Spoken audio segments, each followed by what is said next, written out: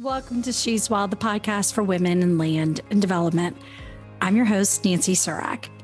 I created this podcast as a way to collect conversations of women in the land and development industry.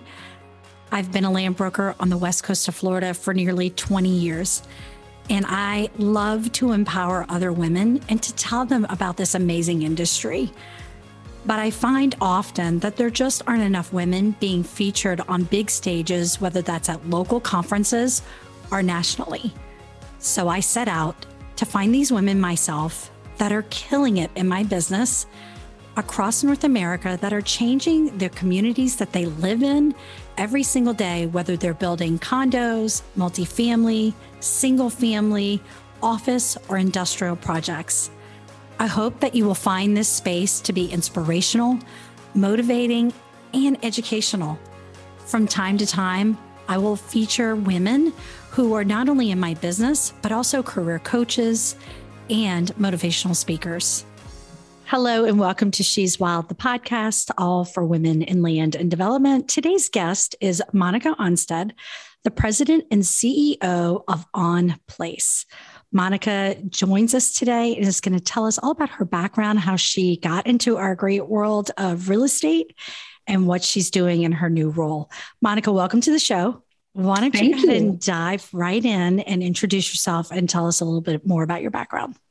Yes. Well, thank you, Nancy, for having me. I'm really excited to be here today.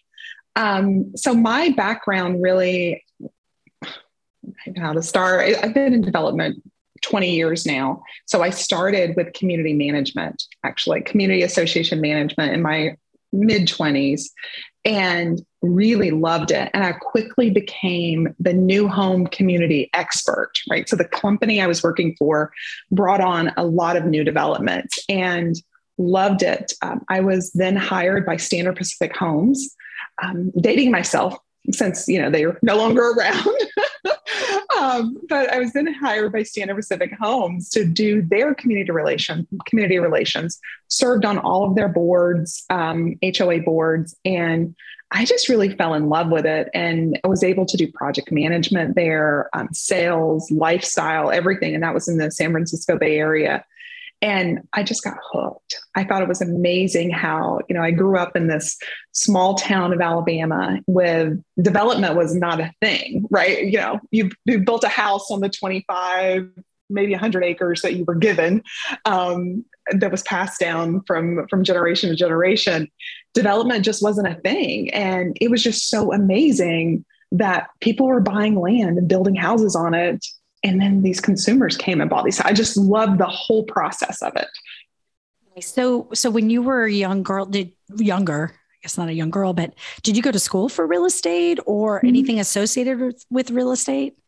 No, I went to school for business management, and I also have a master's in marketing. I just really fell into it. I think a lot of us do that, right? We fall into it. Maybe today you're going a little more, toward a real estate degree, urban development, that type of thing. But I just really fell into it. I would say shockingly, the majority of women that I've interviewed have come from a different background. Yeah. And so I normally ask too, for folks who didn't go to school for this, is when you look back at your childhood, do you see trends that you're like, of course I was going to end up in this spot? Do you have that connection? I do. Yeah, I do. And I think that the connection for me is more around lifestyle, right? And how I grew up in a very connected community. And, when I moved I moved to California for college. So, to San Francisco, and it was amazing to me how people just kind of went into their houses and closed the garage doors and didn't speak to their neighbors. That was so foreign to me, so foreign. And so when I got into community management, I was like, I think this is an opportunity to change some of that. How can we connect our neighbors with one another? And I've really been doing that for 20 years now. And so all of that I learned in Alabama growing up with, we had a snowstorm in 1993, and I was in high school, and my dad was a farmer. And he went to the local store, bought like so many gallons of milk, and then delivered it to all the neighbors, right? So those little things really helped me be better as what, not only as a professional and lifestyle, but also a human, right? So I think all of that I learned growing up about what true community really is and how we step up for one another when times are hard, but also, we celebrate each other when times are good. Right. Absolutely. And I think it's really cool for me to be able to interview you because I'm on such the front end of these deals that I don't typically have an opportunity to see the sense of place that's being created on the back end of the project. And that's really where you spend your time and where you've spent your career. But it's such an important piece of community, whether it's like in your space, single family, or if you're doing it even in a more commercial setting. We're seeing that sense of place trickle over pretty aggressively, I think, on the retail side. Yeah, absolutely. Wild success. So I would love for you to take me through too. So you went to Standard Pacific. What brought you, bring us closer to where you are now? I know your company is relatively recently new. So I want to hear the story about when you decided, hey, I'm going to do my own thing. And this is why I'm doing my own thing. Could you share that with us? Yeah, well, so my husband and I moved from San Francisco to DC area, the DC metro area. And I began working at a community called Willisford, Virginia. It was one of the first agri-hoods. And again, I fell in love with it. It really mixed my farming background with the development and the community management. So there was just a way for me to really hone my skills into everything that I had done prior. And I knew at that time, and this was in 2013, and I knew at that time that there was something to lifestyle in development, right? Like how we're making places, not just building developments, but how we're making places really affects the people that are moving into them. And I just got so into the lifestyle piece of it, right? I was over the entire community from a management standpoint, but the lifestyle piece really attracted me. And Laura Cole, who now is Senior Vice President at Lakewood Ranch, worked with me at Willisford, and she recruited me down to Lakewood Ranch, and I took on the role there of heading the lifestyle and community relations. And again, Lakewood Ranch is huge, more than 50,000 residents, and they've done an amazing job at development. And I kept thinking, I think other people need this, right? Other developers need this. And we also were able to do it here in Lakewood Ranch for a town center. So I understand the commercial piece of it too. And I think that's somewhere that's really probably going to take off in our future on how we get that experiential retail into these smaller town centers. But anyway, so about 2 years ago, I decided okay, I think I can do this as a business. And I started dreaming up my plan and really putting it, pen to paper, and consulted a lot of people who are way smarter than me. And it came to life. So now we are an amenity and a lifestyle consulting firm. We believe in placemaking.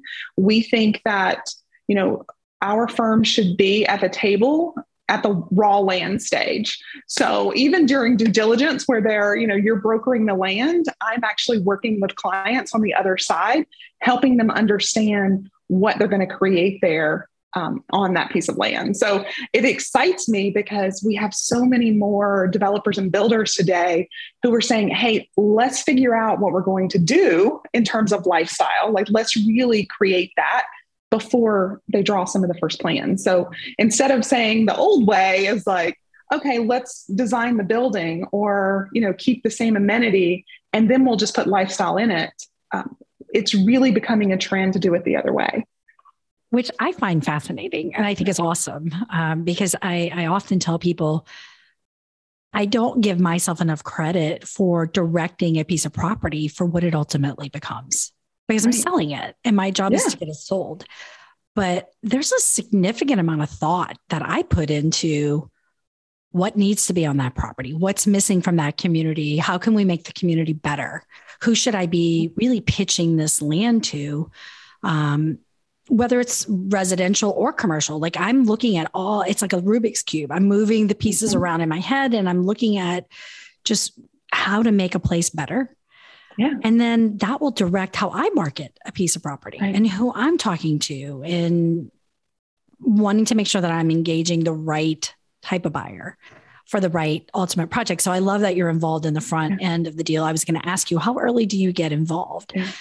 Because I typically, especially when it's a buyer from outside of the area, I will say, here's what this community is missing and what they are desperate to have. And sometimes people believe me and trust me and they'll go in that direction. And other times they're like, what do you know? But I'll say, you can't just look at a demographic report or look at some market study. You have to have boots on the ground, and you have to have that kind of knowledge of how are things working. So I love that you're doing it on the early end. Love it, love it, love it. But I would like to kind of take a step back. I would imagine most people understand that are listening what creating a sense of place really means and what lifestyle really means. But I would love for you to better define exactly what you do on a project in the beginning to help that developer have ultimate success. Like, what is it when you're creating that lifestyle? What do you focus on? Well, first, it's the amenities, right? You want to make sure you're building the right amenities. And I believe that you don't always have to build structures or so many of them, that parks, trails, it's a huge piece of what we're looking for. Our consumers are really looking for today. And I'm now speaking specifically to the single family home residential market. So I think that it's, of course, the amenities, but I try to back it up from there and say, what's surrounding the community where we're building, the community we're building, what's missing, what's the demographic, who's our buyer or who's our client trying to attract, right? Who is our target audience? What do they like? I do a lot of behavioral analysis, right? So what do they like? And then it's also about the property itself. Is there any history to it? What can we bring out? How do we make this the most authentic as we possibly can? Right? So, I try not to make, cookie cutter type things. I want it to be authentic. I want there to be a reason why the consumers move there, the buyers move there. I feel like that we need to help them create traditions, right? So I always say, we're all moving from somewhere, especially in Florida, right? So we're coming from somewhere. We're probably leaving our main street behind, our traditions behind. How are we going to help them quickly create things like that in this community? And that's really where we start. So it's kind of interesting that, I'm in a room with a lot of landscape architects, and I'm like, okay, but what's our vision? What do we want it to be? And I love that piece of it, because typically my clients come out and they're like, okay, yes, we want this vision. But then I'm also quick to say, okay, we've got to right size that vision, right? So, what are we charging for the homes? What's the HOA going to be? We have to make sure that vision fits within that budget as well. So it's a lot of vision, but it's also a lot of the financial piece of it, right? Because, I'm there to help increase the ROI for my client. And while we want to put them in the best marketing position possible, we also have to make sure that it's right-sized and that we are doing things that help from a long-term standpoint, the operation piece of how the lifestyle program is going to operate, if you will. Maybe saving some dollars that way as well.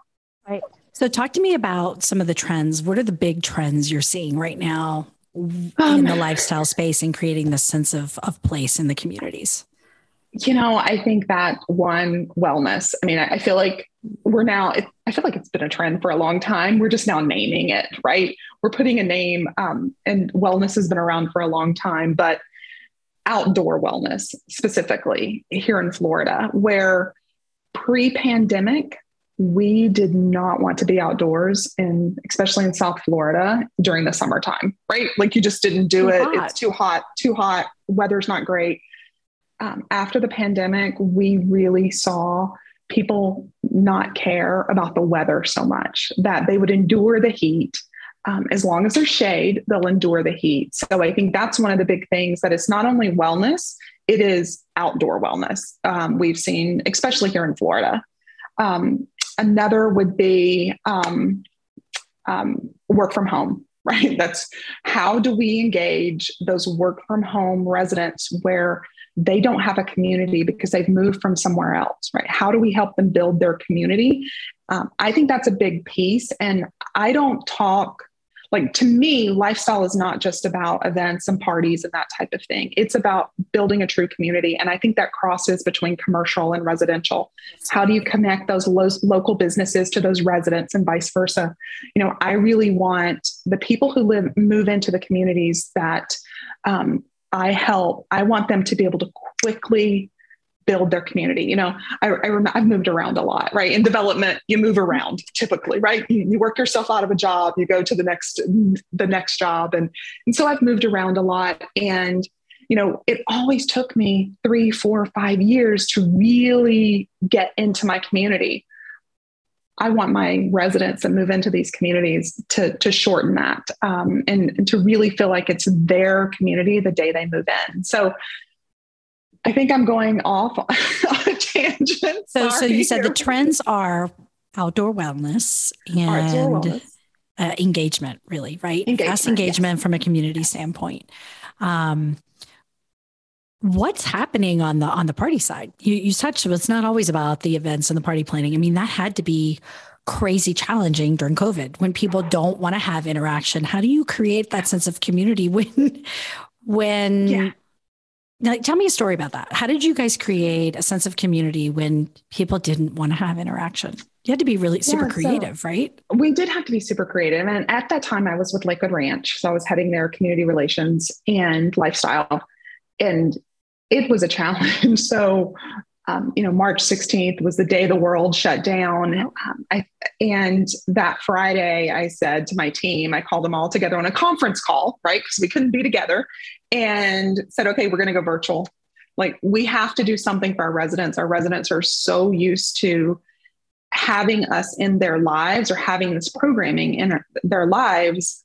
How do we take the programming we have and put it online and connect the businesses? How do we do this? And, my team responded amazingly. In 10 days, we had our first program up on live on Facebook. And, at Lakewood Ranch, they have a great Facebook following. So we had that built-in audience. My backyard became our filming studio. And we just, in 10 days, we had a full program up. We did everything from our music series that we had on Wednesday nights here. We put that up. We connected local restaurants for takeout service. So we would advertise their takeout service we employed as many local artists that we could. So the musicians that we were using, so they were having a hard time making it. So we connected community in more ways than one, and really helped our residents have an outlet. We did a Sunday brunch online with local restaurants where we would advertise, like, here's where you can get your takeout brunch. And then we also did that with artists. And then we used some of our programs that we had for example, yoga. We brought in someone to do yoga for us. We did a meditation. And then today, Lakewood Ranch still has their orientation, their new homeowner orientation, virtual, because it worked so well. So now today we're back outdoors, but we're also indoors at those events. And pretty much all of the virtual stuff is available to look at, but it's gone back to in-person programming now. Great. And I asked on a recent episode, somebody what did they think the key skills were to be successful in this business? And one of my guests gave me what I thought was a little bit of a surprising answer. And she said creativity, but you embody that 100%. Like you, I like to say it's the art of the pivot, because you never know what's coming. No matter how much experience you have, there's something new you're going to learn on the next deal. Yep. But you have just such a fun job. I'm like, oh, I want your job. Like, it sounds like join me. To be able to join people in a social setting, whether that's in person or virtually, is really, really cool. Yeah. And I often ask too, like, what is the most challenging thing that's ever happened in your career? But I have a feeling you're going to tell me COVID, but maybe you have a different answer. Has there been a challenge you've had to overcome or something that didn't go quite as you might have expected? I mean, COVID was hard, but I think COVID was a huge learning experience. And it was a challenge. It was a big challenge, but it was also the next step in my evolution, if you will, because I always say that you've got to be able to pivot no matter what industry you're in.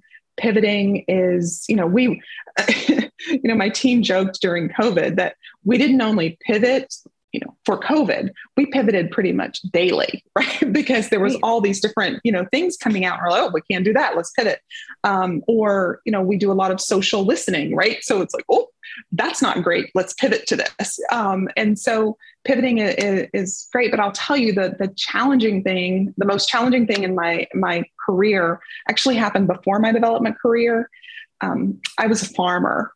And that's probably going to shock you. But really? I grew up. You said you were from Alabama, so that makes sense.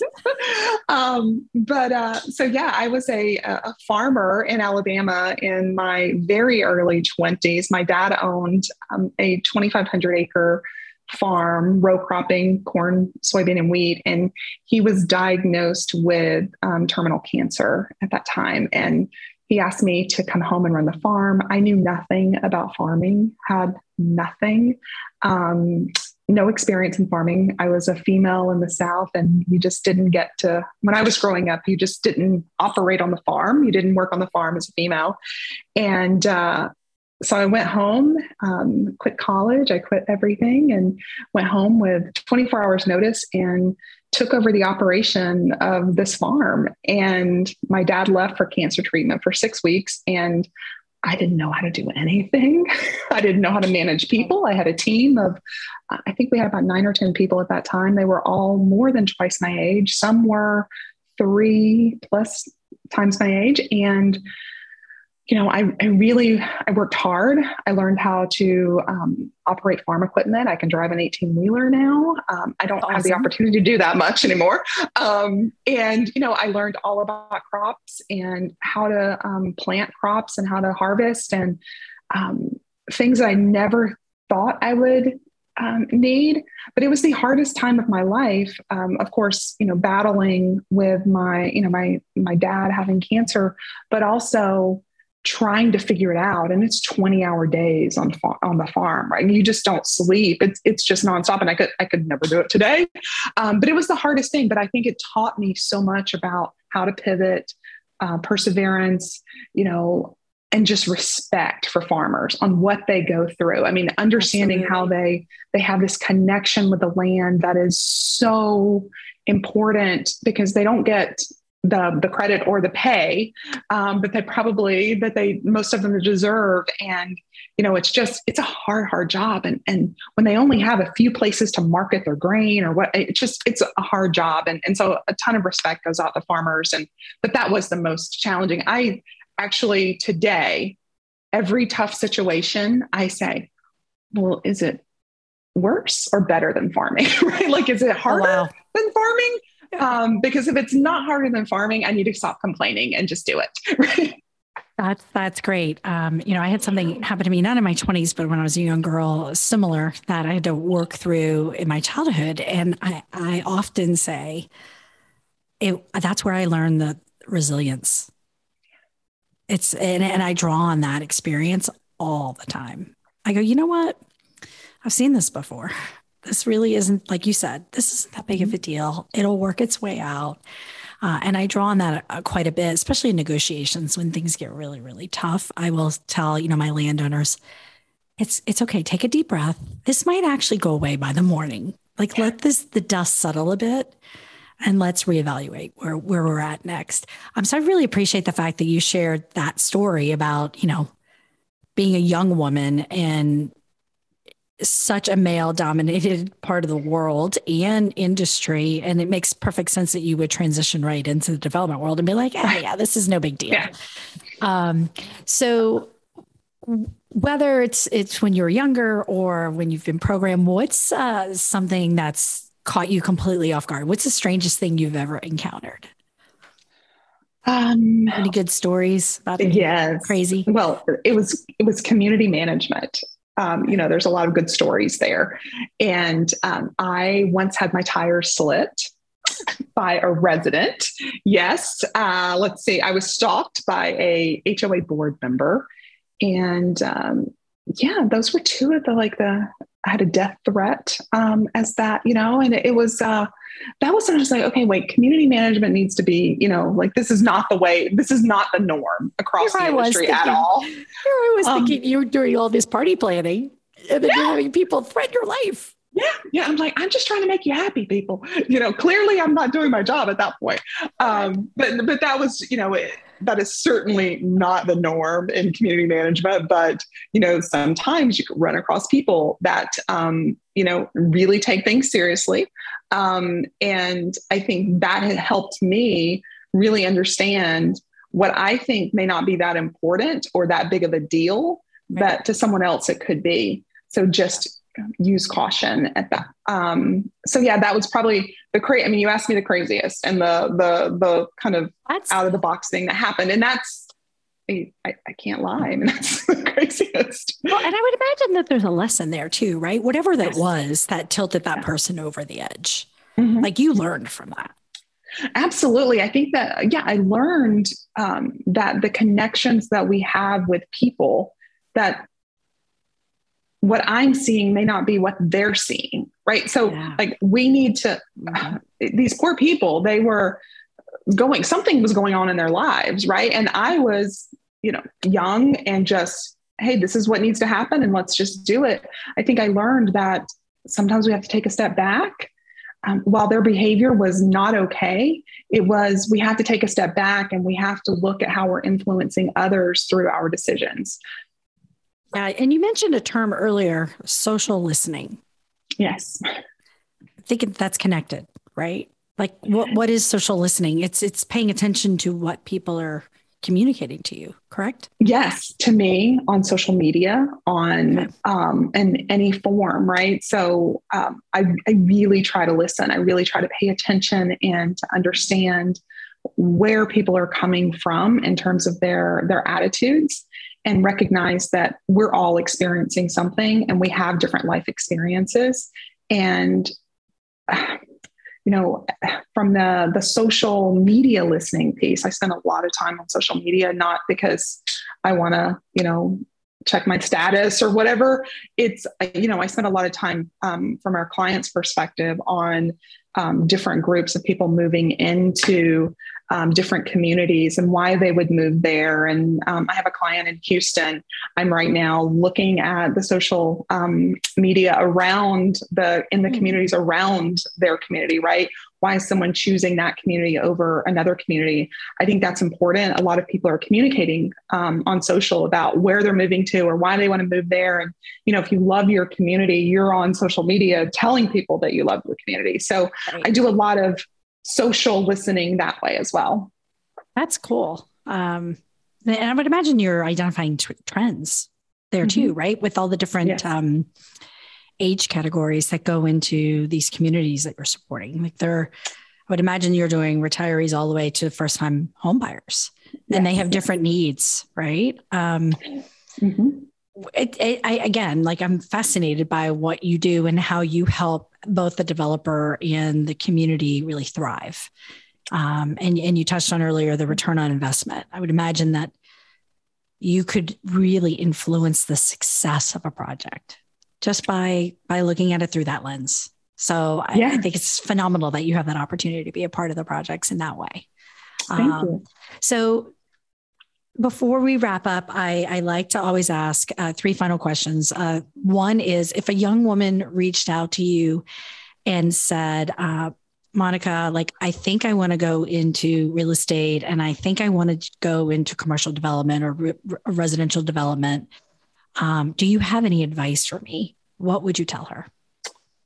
I would tell her to, first of all, pay attention to those around you, right? Pay attention to what they're doing.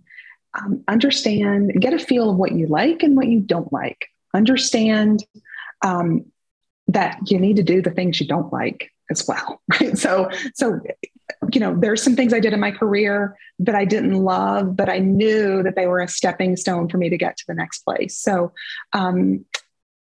find some advisors, some trusted advisors, people that you feel have really made, not just because they're a CEO, but because they've made different steps throughout their career that's really landed them to that position, right? How do they treat other people, that type of thing. And I would say that never, ever settle, keep pushing, earn that seat at the table, and then know that you deserve to be there. And that is your seat at the table. And then finally, I always tell people that when it comes to that day and you feel that you're the smartest person at that table, change rooms, change environments. Don't be afraid to move on when you need to. Learn and help whoever you're helping at the time, whatever company it is, learn, grow, help them succeed. But when it's time to move, don't be afraid to do it. Make that move. But think about it. It's got to be a wise decision, but fear can really set us back. And I think that the way we get over fear is just keep moving, right? Just one step at a time, just keep moving. So that's a lot, but no, I think that's great. I would echo all of that. So thank you for sharing. The next thing I usually ask is, and I know that you're a relatively young mother or new mother or recent, I don't know if this is one or two or which number, but so you may not have time for this, but if you did have time to read a book or listen to a book or a podcast, is there something that you find incredibly inspirational to fill your mind in that way that you could share with our audience? My favorite podcast. So I don't have a lot of time to read books these days. I do more podcasts. I'm a podcast junkie. Awesome. And it's maybe you've listened to this one, but The Moth, Moth. Okay. Have you? No, okay. So it's all about storytelling. So people come on the show and it's in front of a live audience, typically not during COVID, but typically during a live audience, and they tell their stories. And these everyday experiences just seem so extraordinary. And the Moth podcast, they help teach the people how to tell their stories, right? And they're just everyday people telling their stories. And I'm a big storyteller. I love the whole story. I think that from a community standpoint, there's so many great communities out there. Sometimes when our clients, they just need help telling their story. And that's the thing I learn a lot of, it's not like how to tell a story 101, but it's about people telling their stories and how that connection, really, you will know these people and they're telling their stories in like 10 minutes. So The Moth, that's my big recommendation. Cool. Go check that out. I will definitely check that out. And I always ask that question really for my own benefit. I'll be honest. Like I ask it, but it's really because I'm like you, like I'm a podcast junkie. I love to listen to various podcasts because when I walk my dog, that's what I do. Unless I really need to like take that 20 minutes to really think through something, I have my AirPods in and I'm listening to something. So that's why I always ask that question, because I'm looking for the next thing to kind of plug into. So thank you. Okay, and you're going to have to let me know. You're going to have to let me know if you like it. I will. I can't wait because I'm like, ooh, storytelling.